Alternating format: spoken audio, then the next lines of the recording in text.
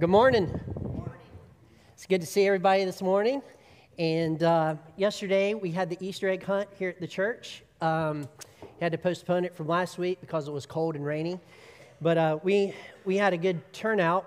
When I got here at 9 o'clock and I started moving some tables out, helping some people move some tables out, about halfway through that process of moving the tables out and the chairs out to the parking lot, my watch notified me that I was exercising. Okay, that's a sad commentary right there. On my state, my watch said, his heart rate is abnormal. He must be exercising, right? I don't normally see this level of his heart beating. So do you know what I mean? Oh, come on. This is good, right? Yeah, little heart here. And then, while we were cleaning up yesterday, my watch just decided to stop working. Like it was like, man, I normally do not have to track it this much, and I'm just out. So my watch just absolutely stopped. So I don't even know how many steps I wound up having yesterday at the end of the day. Anybody else keep track of steps during their? No, just a few people, just a couple. Wow. So y'all are like me. You don't exercise that much. Yeah. Huh? I think that's what that means. All right. This morning, I want to start a little more seriously than I normally do. Can I have a little more light in the room? A little more than I normally do. And I've been thinking about this and watching things, and this is just kind of developed, but not really all that developed. I couldn't go into it a lot. But what I can do is say this. In our culture today, we have ultra-conservatives, conservatives, moderates, liberals, and deconstructionists. That's what we have in our society. Now, with each one of those things, there can be various titles that we can put to the different people inside of those things. For instance, there's moderate conservatives, moderate moderates, moderate liberals, all that kind of stuff. But we're going to keep it with those five. And what I've observed is that we are so concerned with the deconstructionist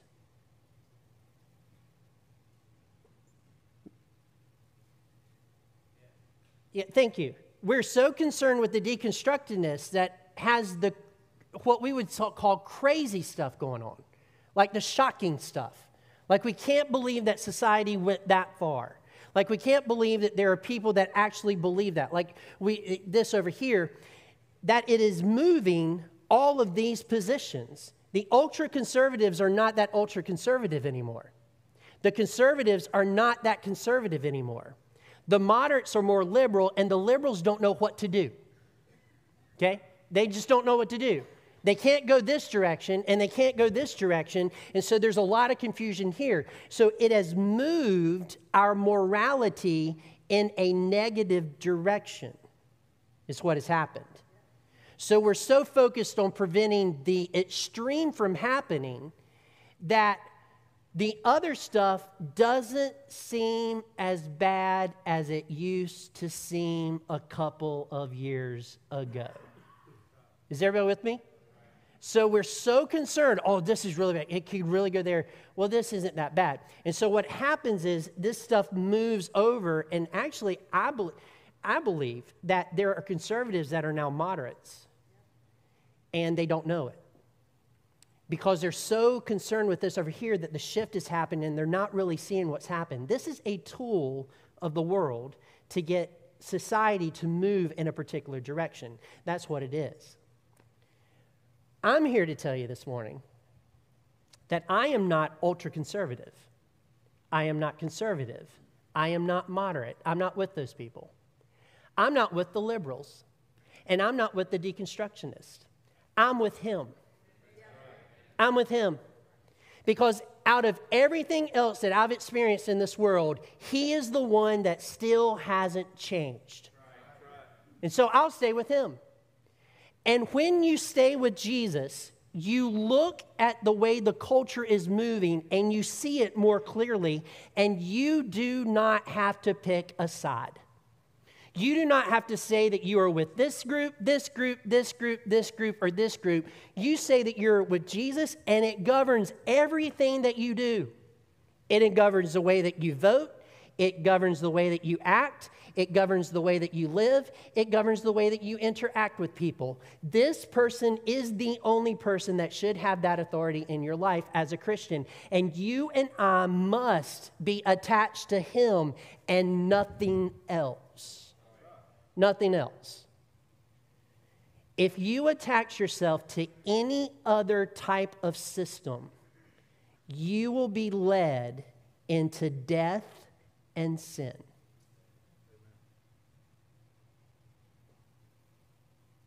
That's just the way it is. You will be led into death and sin. And so with that in mind, I want you to turn in your Bibles to John chapter 15. John chapter 15. John chapter 15, and we'll begin reading with verse 1.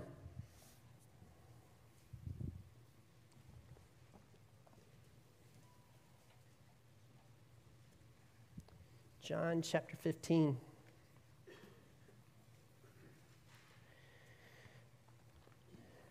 And this is what it says. It says, I am the true vine, and my Father is the vine dresser. I am the true vine, and my Father is the vine dresser. Back when I was a kid, we used to go to my mama and papa's house about every other Sunday. And to kind of give you a map of what that location kind of looked like, at least house-wise, my Uncle Buck lived here, okay? My mama and papa lived here. My aunt, my two aunts that everybody loved, lived here, okay? This is where they lived. So the reason that we loved these two aunts right here was because this, as a kid's perspective, was boring, fun. Look, you've all had people like that when you're a kid. Your uncle over here, he's boring, but this aunt right here, she's just awesome, right? And what made them awesome was we could go, all my cousins could go to their house and at any moment open the refrigerator and grab a Pepsi at any moment. Now, let me explain to you what the Pepsi is. It's not a 2-liter. It's not a can. It's not these little plastic bottles. It was the real deal glass bottles that they actually recycled. Right? They actually recycled it. And Pepsi tastes so good in those original bottles. Yep. And I pity you if you've never had anything quite like that, but it was absolutely incredible. The Pepsi just drank down. And they not only had Pepsi, but on their counter, on their kitchen table, was all kinds of like cookies and cake and chips and stuff like that. And every Sunday, I would go down with my cousins, and that's where we would eat. It wasn't very healthy, but it was fun. It was fun, right? So we were having a great time. Well, one time when we were there, my cousins and I decided to make a clubhouse, okay? And so we went into this like little valley. The house was here. There's this little valley. And we began to cut through vines. And we got in these vines and made this little pathway. And then we got some wood and we nailed them to some trees. And we made this little clubhouse and we sat inside of it. And we played all afternoon, cutting these vines, making this clubhouse, doing this whole thing. Well, later that night, when I got home, I started to have stuff break out on my arms because the vines that we had cut out to make our little pathway to go to the clubhouse that we were making was poison oak. And we had ripped it out with our minds. And I mean, we had dragged it out. It was all over our face. I mean, it was very bad. So my mom, and she's a great woman. So if you cringe when I tell you this, that's fine with me. The solution back then for poison oak was to take Clorox and put it in bath water, and then you would get into the bath water because that dries up the pores. That was the theory. But let me tell you, that is not a lot of fun. And when you're covered in poison oak and you hit that water and that stuff starts interacting with those it is like really, really painful, But you have to do that in order to, to dry it up. I guess you had to do that. I prefer other methods today than to do that, but nonetheless, you would do that. So that's what happens. I tell you that story to tell you a couple of things. First of all, not all vines are safe. Not all vines are safe. Not all vines are good.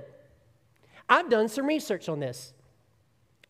There's about 14, 16 vines that you should not even mess with at all. Some are poisonous. They have very pretty flowers. They look very nice, but they're very poisonous. And the other vines that we could list outside of the 16 that are poisonous are not really good for the environment either. Like there are these vines that go up trees that suck the life out of the trees, right? And they kill the trees. They're green-leafed vines. Do what? Kudzu. Kudzu. I didn't know what they were called. I just know they're green and they kill trees. And I cut them and get rid of them. Anyway, doesn't matter. So here's the stuff that kills trees. So all vines are not the same. And so Jesus says, I am the true vine. That means that he's a good vine. That means anything else that you would attach yourself to is a bad vine for you to be attached to. It is not good for you to attach yourself to this vine over here and this vine over here and this vine over here. The one true vine is what Christians are supposed to be attached to. That is what he is communicating. So attach yourself to him. And it continues. The Father is the vine dresser. It's very important. Every branch in me that does not bear fruit, he takes away, and every branch that does bear fruit, he prunes, keyword there, that it may bear more fruit. And already you are clean because of the word that I have spoken to you. So, what does that pruning word actually means? Now, I've told you before that I'm not that good with tools and equipment like that. You know, like hammers, which is not really equipment, it's just a tool, right? Or like circular saws, not really good, kind of wavy when I work a circular saw. I'm safe, I've never cut anything and never done anything like that, but, nailing, even a drill to drill in just a screw, for some reason, I struggle with that. I struggle with doing all that. But the one thing that I do not struggle with is a chainsaw, which might be surprising to you. I can run a chainsaw like nobody's business. I can drop a tree almost anywhere I want to drop it. Something about the way it falls, I just completely understand it. Do my little wedge, let it fall, be done, cut up my logs, and I'm good to go. I'm pretty good with the chainsaw. So we have these things at our house called crepe myrtles, and you probably have them too. Very common plant. I learned a long time ago, like probably 10 to 15 years ago, that it's not a good idea to prune a crepe myrtle with a chainsaw. I did that. I had fun while doing that. I thought it was great. I thought they looked awesome, but my wife did not like that too much. I didn't do it right. I didn't prune it right, and she's right. I do not prune things correctly. My idea of pruning is to get rid of it and let it grow back.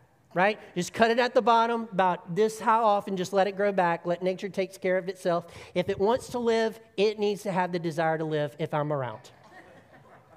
That's the way it is. And so I cut these crepe myrtles. Well, the reason I use the chainsaw is because I hate the thing that goes like this. And you wrap yourself around that little branch and you're like, and it's not the little ones, it's the bigger ones. Like you're like this, and you're kind of and all the veins are popping out of your arms and your neck and all that kind of stuff, and you just trying to get it.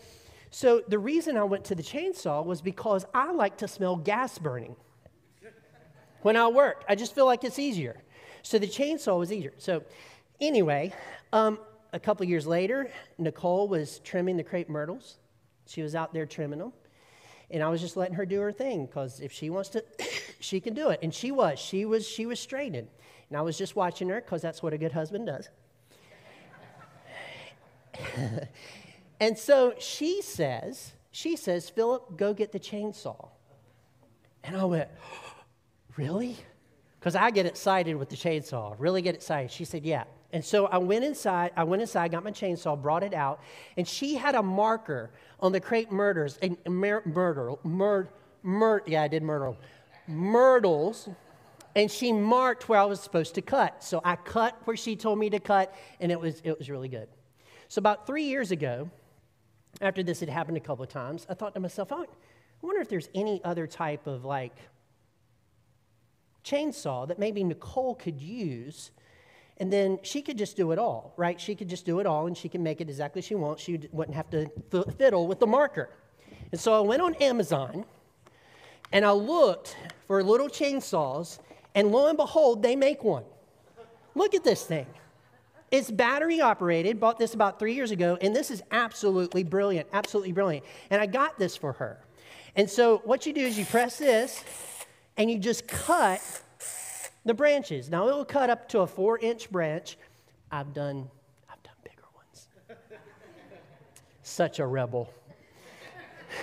And so she does it. So she takes this now, and she actually cuts the branches. Now, in this passage of Scripture, it says, every branch in me that does not bear fruit, he takes away, and every branch that does bear fruit, he prunes that it may bear more fruit. What if I was to tell you right now that the word for prune there in the Greek is not cutting the branch off? What if I was to tell you that? Because every time we read that passage, I would bet, if I was a betting man, I would bet that you read it, that somehow or another it's pruned like a cut, right? That's how you've read it your entire life. Like it's a prune like a cut. But the Greek word there is not kalazo. And kalazo means to mutilate or to prune by cutting. And actually that word, this word that we use like this, is only used twice in the New Testament, and it's not used here. So this word for prune is not this, it's something else. The word for prune here is thereo. Thereo. And that means cleansing. Cleansing. So the verse really reads, every branch in me that does not bear fruit, he takes away, and every branch that does bear fruit, he cleanses, that it may bear more fruit, and already you are clean because of the word that I have spoken to you. In other words, God the Father, who is the vine dresser, doesn't have his shears out to cut something off of you. He uses his hands. So when he goes to your branch and there's something that needs to be taken off, the little dead part, he just kind of takes it off with his hands. When there are other vines that are growing on it and attaching themselves to your branch, and it's sucking the life out of you, God the Father, the vine dresser, takes his hands and he pulls the vines that are attaching to you off of your branch. He uses his hands. Is that not remarkable? Is that not loving? He touches your life to take things out of your life that prevents you from having life in the vine. And he does it with his bare hands. He cleanses you. In the temple, you went to the temple and there were sacrifices that were made by the hands of the priest. They washed their hands in a bowl. They did things with their hands in order to pronounce you clean. If you had leprosy or some other type of disease, you would go to the tabernacle and the priest there would say, hey, you're clean or you're not clean. It wasn't they picked up this stuff and said clean. I mean, let's think about this. What if my mother, when I had poison oak, said, oh, got to get rid of the arm? No, she didn't do that. She didn't say, oh, it's on your leg, let's shave that off, right? She didn't do that. She didn't get out tools like that. She ran a bath with bath water to try to take care of the problem. And that is precisely what God does for you. He is not cutting things off of you. He's removing things lovingly with his gracious hands so that you can produce fruit for him. And I think that that is amazing. Why would I not be with him? Somebody that cares for me that much to pull things off of me that I may know that's there or I might not know that's there. And he pulls them out of our lives with his love so that we can bear fruit. Amazing. Absolutely amazing. So the text continues. Verse 5. Well, let's go to verse 3. Already you are clean because of the word that I have spoken to you. So we're clean by his word. We're not clean by a tool. We're clean by his word. Verse 4. Abide in me and I in you. As the branch cannot bear fruit by itself unless it abides in the vine, neither can you unless you abide in me, unless you say, I'm with you, and with him, and with Jesus. I am the vine, you are the branches. Whoever abides in me and I in him, he it is that bears much fruit, for apart from me you can do nothing. We are totally dependent upon Jesus. We cannot do anything apart from Jesus. But I don't know, I can do some things apart from Jesus. Yeah, but it winds up in death. Let's just be honest. It's not good things. The only good things that come into this world that are really good, truly good, are done by people that are attached to Jesus Christ and they're ministering and serving the world. That is the only place it comes from. So it continues, verse 6, if anyone does not abide in me, he is thrown away like a branch and withers. The branches are gathered and thrown into the fire and burned. By the way, when it comes to vines and branches, a vine branch is worthless, absolutely worthless outside of the vine. You do not have any piece of furniture in your house that was made out of vine wood because it's worthless. Right? It's absolutely worthless. You can't eat at a table made out of vine wood. You can't do that. Nobody does that because it's not strong enough, so it's worthless. So he gets rid of that. And then in verse 7 it says, if you abide in me and my words abide in you, ask whatever you wish and it will be done for you. That's pretty an amazing thing. And ask whatever you wish. If you abide in the vine, it will be done for you. So you have to think in terms of the context of what that verse actually means. Like, what is he saying? He's not saying that you can ask for anything that you want. He's saying that as a branch that is abiding in the vine, you can ask the vine anything, and God will supply that to you. So what are some of those things? What are some of those things that a branch would pray for that the vine could supply to the branch? Is everybody tracking with me? I didn't know if that was clear or confused. Everybody with me on that? Like the branch asking the vine. What kind of prayers are those? Well, here are those kind of prayers. Okay? First, to stay connected. You can pray to God the Father to ask him to keep you connected to the vine. And that is a prayer that he always answers, yes, I will do that for you. If you desire to be connected to the vine, you should just say, Lord, Heavenly Father, please help me stay connected to the vine, Jesus Christ, so that I can have life. That is a prayer that he always answers. Here's a second one, for nourishment. Every branch that is attached to the vine wants nourishment, right? You need food. So, as a Christian, we can say, look, Father, I feel famished. I feel like some of my leaves are wilting. I feel like this isn't a good time. I just feel unenergized. Father, I just need some nourishment. I've been studying this passage of Scripture for a very long period of time, and I wish that you would show me something to nourish my soul. And so you ask God, the Father, to nourish you through Jesus Christ, and he will nourish you. That is a prayer that he will answer. So if you're in a state of spiritual blah, you ever get there? Like spiritual blah? I do. Am I the only one in the room? Okay. You get to just play, oh, yeah, I don't feel like doing this anymore type deal. You're not really sure what's going on. I'm not really growing right now. Well, the prayer that you need to pray is, Lord, I don't feel like I'm growing. I need to grow. Nourish me and give me the food I need to grow. The next one, of course, we've already covered, and that's for cleansing. We pray for cleansing, and that is a prayer that Jesus always answers, that God the Father always answers. He will always cleanse you, always will, if you ask him. That is a prayer he will answer.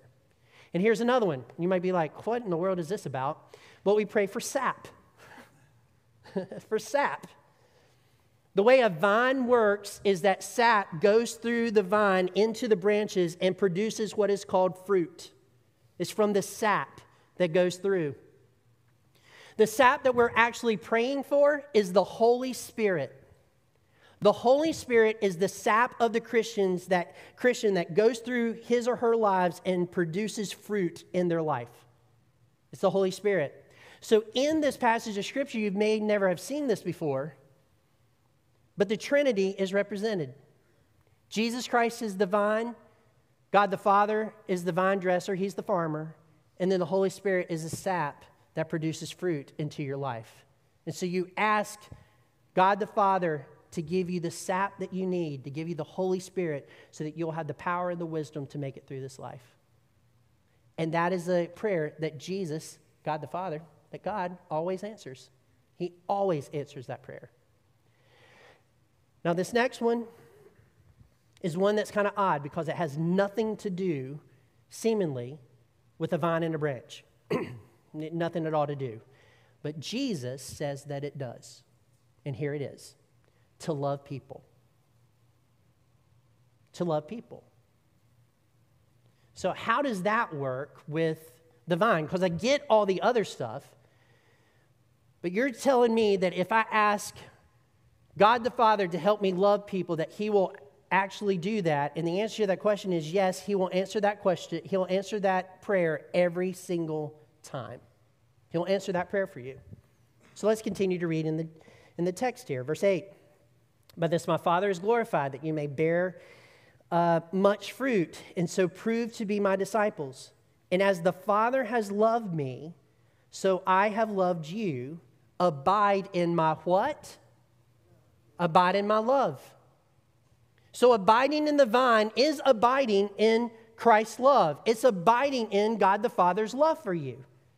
That's part of it. So if you're going to abide in this vine, you can pray that God will help you love other people, and he will do that for you.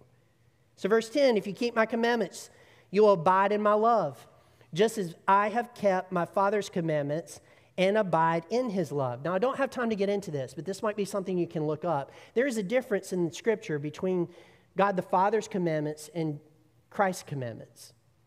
You'll have to look that up to see how that all works out. But this passage, if you will abide in my love, just as I have kept my Father's commandments and abide in his love. So everybody is abiding. Everybody is saying, I'm with him. Everybody is saying, I'm abiding in the love of God the Father and Jesus. Verse 11, these things I have spoken to you, that your joy may be in you, and that your joy may be full. And then verse 12, this is my commandment, that you love one another as I have loved you. You love one another as I have loved you. So not only is it abiding in the vine that prayer will be answered, it is also a commandment that Jesus is going to respond to because he commanded you to do it. And if you pray for it, he will give you the power to love other people. That is what he will do. But see, the problem is you and I do not always abide in the love of the vine. See, you and I, and you'll have to admit this at some level, you and I can get very upset at people. Right? We can get very upset with people, so much so that we pick up our cutters and we say, I'm going to prune those people out of my life. Right? We get so upset. Right? And the moment we pick up our tool to prune someone out of our life is the moment that we are no longer abiding in the vine because we're not abiding in love. Might work like this. Somebody over here, oh, I'm so upset at them, but I'm not going to go talk to them. What I'm going to do is I'm grabbing my cutter, and I'm going over here with my group of friends, and I'm going to tell them about the bad stuff that they did. And the reason you do that is because you want your group of friends to detach from that person so that you feel safe with your group of friends. Come on. I've done it, you've done it.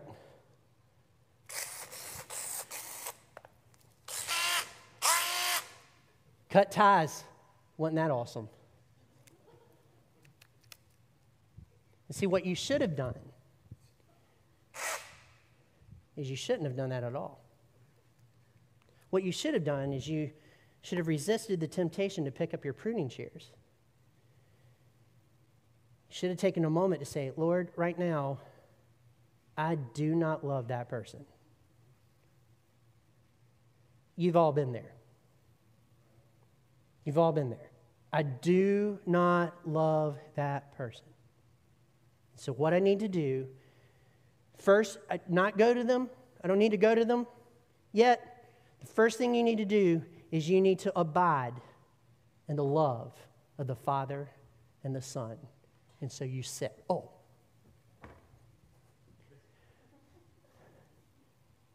Every time you try to sit down in the love of Jesus, there is always something that will prevent you from doing it effectively. Right? You try to sit down in the love of Jesus, and there's always something blocking you, blocking your way. And so maybe the first thing you have to do is say, Lord, I'm sorry for my sin. I need to remove this so that I can sit down and abide in your love.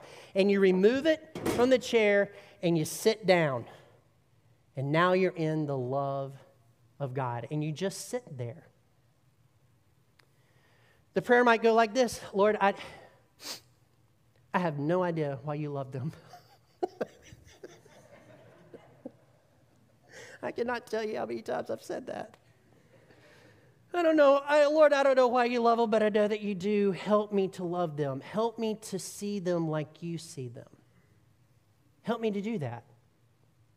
Currently, right now, Lord, this is beyond my capability, but what I want to do is I want to abide in your love, and your love abide in me, so that I can see them like you see them. And you sit here until you love them a little bit. Because I'm being real. Right? It's seldom that I ever sit here in God's love until I love them the way that God loves them, and it's all of a sudden huge. It starts with just a little bit of me caring about them, is where it starts. And it's at the point that I start caring about them, that I start thinking about their best interests just a little bit, that I know that it's time that I continue to abide in the love of God, and I'll allow that to grow in my life. And then what happens over a period of time is I figure out if I really need to approach them or not. Because sometimes it is just me that is being stupid. Anyone else? Just me being stupid. Somehow I got too emotional over whatever it was. They didn't even mean it that way. God loves them, and when I'm abiding in their love, I realize that, well, I get why they did that. So I really don't need to approach them. I really don't need to start harm that I don't need to start. Okay, I'm going to say that again. Sometimes I don't need to start harm that I don't need to start. Sometimes I just need to get to the place where I love them like God loves them. And if the problem just kind of goes away at that point, this isn't passive aggressive, this is wisdom, you let it go. But if it's a problem that you know you have to work out with that individual, you get to the place where you love them, you care for them, you want what's in the best interest for you and that person, and you go to that person and you work it out with them. That is how you do this. See, the first step in conflict resolution is to figure out how to sit down and abide in Jesus' love. That is the first step of conflict resolution. You abide until you love that individual at least a little bit like Jesus loves them.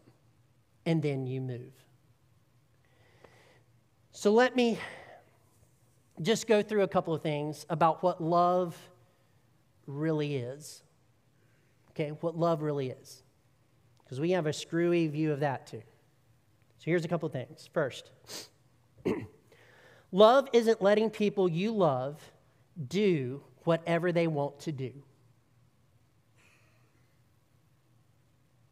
Love isn't letting people you love do whatever they want to do and be okay with it.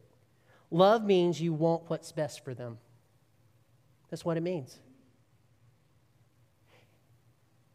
I'm afraid that too many Christians have enabled family members to continue to go down the road of sin, and they haven't stood in the way of them going down that road. And because of the relational tension, you didn't want to confront them because of whatever would happen. You were kind of afraid of that. And you didn't want them to think that you didn't love them and all that kind of stuff. Yeah, I get it. But what you've done in allowing them to go down that road and not standing in their pathway is you haven't done what's best for them. And you haven't really loved them. And the only person that you have loved is yourself, because you're protecting yourself, not them. Here's the next one. Love doesn't mean to keep the relationship at all cost. Love does not mean to keep that relationship at all cost. Love means pursuing what's best for that person. I know that's the same thing that I said before, but that's the key, right? It isn't keeping the relationship at all costs. It's pursuing what is best for them. I have a 55-gallon fish tank at my house. I love fish. They don't come up to you and lick you in the face. They're just awesome. So I have a fish tank, and on the top of my fish tank used to be a plastic covering. You know, you have the plastic covering and you have the light. Well, a couple of years ago, my plastic covering contraption broke, and I couldn't fix it. There's no way to fix it that I know of right now. And so currently, my fish tank is open on the very top of it, and I just have a light on top of it. There's a filtration system and all kinds of stuff like that. Well, and don't worry about the fish. I don't know if you know this or not, but ponds don't have plastic coverings. So they're just fine. They're just fine. So I have, however, bought fish that have decided to jump out of the tank. Has anybody ever had that happen before? Yeah, they just kind of jump out of the tank, right? There's been a couple of times that I've been there when they jumped out of the tank, and then I picked them up off the ground and I put them back in the tank. The reason I put them back in the tank is because it's to their benefit to be in water and not on my carpet, right? And when you and I keep the relationship at all costs, this is what we do. There's someone that we know what's best for them is to stay in the tank, but they jump out of it, and instead of trying to get them back into the tank, we're going to keep our relationship with them because at all costs, this is who they are, and we're just going to accept who they are. They're fishes out of water. And we're just going to accept where they are, and we're going to leave them there to die. Do you see what just happened? Sometimes, and I would say most, if not all the time, it is better to help the one that's jumped out of the tank get back in the water, because in the water is where they can live an abundant life. And outside of the water is where they go to destruction. It is uncaring. It is uncaring to not tell people that's not the way you should live. It is uncaring. There's nothing caring about that. Well, we need to accept them where they are. If you do that, you are accepting people in their dead condition rather than helping them get to a living condition. Is everybody with me on this? So love isn't letting the fish stay out of the tank. It's putting the fish back. And I'll be honest with you, there's a couple of times the fish jumped out in the middle of the night. There was nothing I could do about it, right? If I could have, I would have, but I couldn't do about it. On the carpet, about that afternoon, you realized what was on the carpet, if you know what I'm saying, because fish smell good when they're dead, right? So love means you do the things that are in the best interest of the person that you're trying to help. Here's another thing. Love means doing things that is in the people's best interest when they don't agree it's in their best interest. Love means doing things for people that is in their best interest when they don't agree it's in their best interest. Isn't that what Jesus does for you all the time? Isn't it? You ever had that morning where you just can't get out of the house and something happens to you that's not really pleasant, and so it prevents you from getting out of the house? Or you're late to work and you're going down the road and it just happens to be the moment that the farmer decided to take his tractor down the road, the 2-lane road. You ever have that happen to you and it slows you down? You can't pass them. I'm not against farmers. I'm just saying you can't pass them. And it's the moment. It's like, oh, just can't get there. Or it's a group of bicyclists.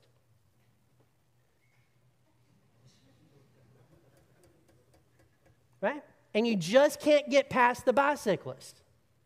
And it's so inconvenient to be behind that tractor. It's so inconvenient to be behind all those bicyclists. You can't get to where you're going. Have you ever stopped a moment to realize that there's nothing that happens in your life that isn't under the providential care of the vine? And maybe being behind those people that are on their bikes and behind that tractor is preventing you from having a worse accident further down the road. Or timing you to get to a place at the appropriate time you're supposed to be there to meet the person that you're supposed to meet. God often does things to us that we think aren't in our best interest, that we struggle with when He does them. But every time He does them, He's always doing what is best for us in that moment. And ladies and gentlemen, if we abide in that type of love, that means that we do the same thing for our children. We do the same thing for our friends. We do the same thing for our family members. Let's talk about kids just a minute. You ever told your kid to do something that they didn't understand why you were telling them to do it? Or you put like provisions on their electronic devices so they couldn't get to certain things, and they said, well, all my friends, well, not you, right? And you do stuff like that and they don't realize the significance of what you have done in that moment, but later in life they start to realize after they get some life experience what mom and dad were trying to do. They were trying to protect, they were trying to help, and they realize what they were trying to do. I have found that this happens after the child has children, right? Child has children, and all of a sudden they have to protect and care for that child. And all of a sudden what mom and dad did was very smart in protecting the kids, right? The same thing goes in life. You have a friend that is just confused and emotionally mixed up. That is an open door to have a conversation with them about how they can get clarity in their life. And you and I have the number one answer, and that is Jesus Christ. It's Jesus Christ. If they're not saved, you start there. I don't care what they're doing. If they're not saved, could care less what they're doing. They have to get saved before their life cleans up.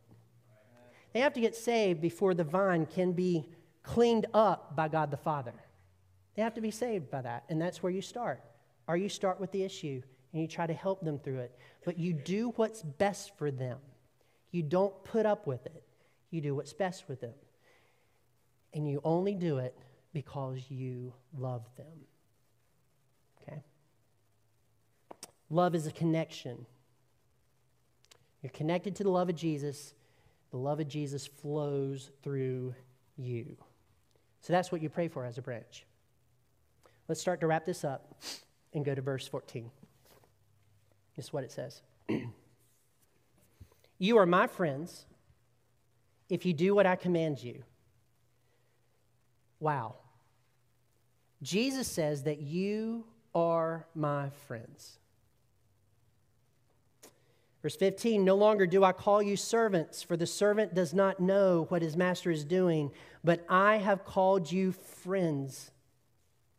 My Father, I have made known to you. You are my friends. Jesus is saying to you, I'm with them. Isn't that awesome? Jesus is saying, I'm with them. Now listen, I can get why I say that I'm with Jesus. I get that all day long. I do not understand why Jesus would say that he's with me. I don't get that. But I accept it as a gift of grace from him, and I think it's incredible. But it doesn't stop there. He doesn't just call you friends. In verse 16, it says, you did not choose me, but I chose you and appointed you that you should go and bear fruit, and that your fruit should abide, so that wherever you ask the Father in my name, he may give it to you. Not only are you his friends, but he chose you to be his friends. He chose you. Haven't we all gone through life hoping that someone would choose us to be their friend? Yes. We're relational. If you're married, you are choosing a friend to live the rest of your life with. I know it's more than a friend, I know that, but that's what you were doing. If you have best friends, you have chosen someone to be your friend, to have that camaraderie. Jesus Christ, who created you, chose you to be his friend. He says, I am with him, I am with her, I am with them. Those are my people. And you know what the awesome thing is about that whole thing? The awesome thing is about that whole thing.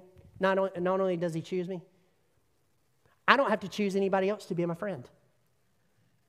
He's my friend. He's all I need. Because in choosing Jesus to be my friend, I now have brothers and sisters in Christ that are more than friends. Come on, church. Jesus is my friend. I don't need any friends here. I've got family. I've got family, and I'll love my family, and you should love your family too. There's a story I heard a long time ago. I don't remember who from, so, whatever. But it's a story about a lady that bought a parrot. She bought a parrot.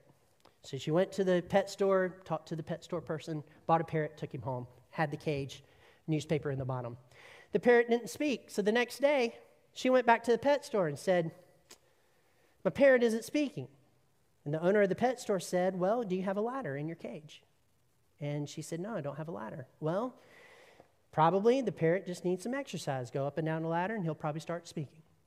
So she took the ladder home, put it in the cage, and lo and behold, the parrot started going up and down the ladder. It was awesome, but the parrot didn't speak. So the next morning, she went back to the pet store, talked to the pet store owner, and said, he's still not speaking.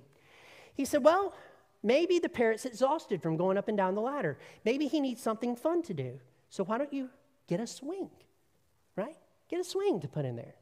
And so she said, okay, I'll buy a swing. So she bought a swing. She took it home, put it in the cage, and lo and behold, the parrot went up and down the ladder and swung on the swing. But no words. So she went back the next day. She said, look, I don't know why the parrot isn't talking at all. The parrot isn't talking at all. And he said, well, do you have a mirror in your cage? And she said, no. He said, well, sometimes when a parrot sees itself, it will talk to itself, and that's how it gets started talking. And she said, why didn't you tell me that 2 days ago? So she got the mirror, she took it home, she put it in the cage, and the very next day, the parrot died. So she went back to the store, and she said, my parrot died. And the owner said, well, did he say anything before he passed? And she said, yeah. Does the place you're buying all this stuff have food?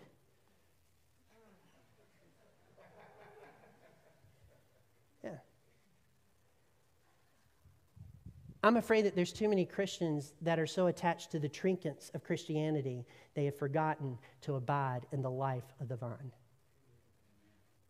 We've got our t-shirts, we've got our little stickers on our car, we've got our Christian music. We attach ourselves to all this worship stuff, the worship thing. A lot of people do. They think that's where the life is. But I'm telling you, that is not where the life is. The life is in the vine. And then all the trinkets mean more. I'm not against trinkets. I'm not against worship music. I'm not against that. But I think Christians have their faith in the wrong place, and they're abiding in the wrong types of stuff. And what you and I need to do is we need to abide in Jesus Christ, the vine, and say that I'm with him and him alone. That's what we need to do. He is where we get our nourishment. And that's it. Let's pray. Heavenly Father, thank you for this day that you've given us.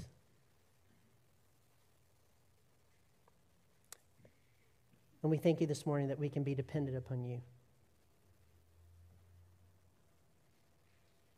If we're really honest at the core of our soul, we know that you are the only thing that's dependable in this world. The only thing. If we're really honest with ourselves and with you, we have tried other things. And somehow when we tried those other things, we still feel lost. No matter how much we believed in them, no matter how much we pushed for them, we still felt lost when we were pursuing those things and trying to abide in those things. So, Father, if that is anyone in this room, I pray that in this moment that they make the commitment to abide in you, to abide in your love, to abide in the vine, to quit trying to figure out what title they need to slap on themselves, but instead just slap on the title, I'm with Jesus, and he's enough. I pray that as they do that, they will seek your word, they will read your word, they will pray to you, they'll sit and experience your presence. The more they do that, the more they will find that you're enough. You're enough. Pray for the individual in this room that may not have received the Lord Jesus Christ as their Savior. And maybe that's where they need to start. In fact, it is. So pray by the power of your Holy Spirit, calling of your Holy Spirit. You'll call that individual to salvation and they will respond and be saved. So work in our hearts. Where we have been challenged this morning, don't let us soon forget that. And just encourage us on our way to continue to abide in you. And so we ask all these things, we pray, in Jesus' name. Amen. Let's stand and sing. The altar is open for you. I'm also here to pray for you as well as we sing this song.